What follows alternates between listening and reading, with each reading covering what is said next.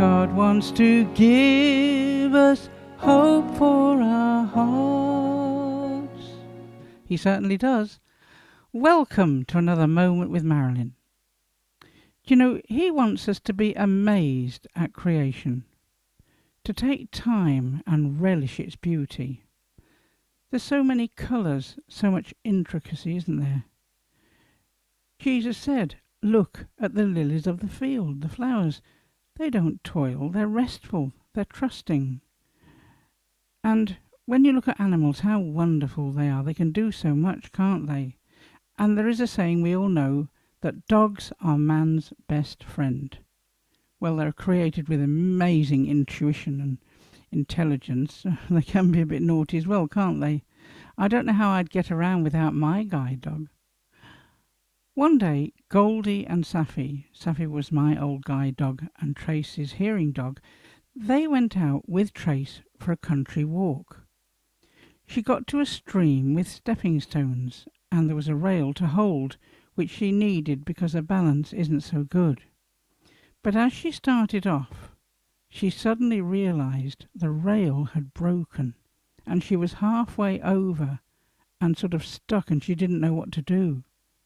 She knew she could so easily lose her balance, and no one was around. "Lord, help," she prayed. Does God hear those prayers? What happened? Well, the dogs had gone off having a great time. But suddenly my guide dog Safi turned. She must have seen Tracy and came running back towards her. She then stood so still that Tracy could hold her collar, and Safi walked backwards over the little bridge with Tracy. She'd never done it before, but the amazing thing was that on the way back she did exactly the same thing again. She just seemed to know that Tracy needed her. Well, God created animals to do these wonderful things, to comfort us, to help people cope with medical conditions, and of course they can bring so much joy and pleasure. And they love to find fun. And once I heard the Lord say to me, "You need to be more fun-loving like the dogs.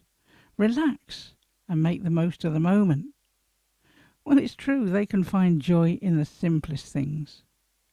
Just as I take my dog's harness to lead me, I want Jesus to do it as well. And I want to be joined to him, like I am when I take my dog's harness, and I can feel every tiny movement that he makes through the harness handle.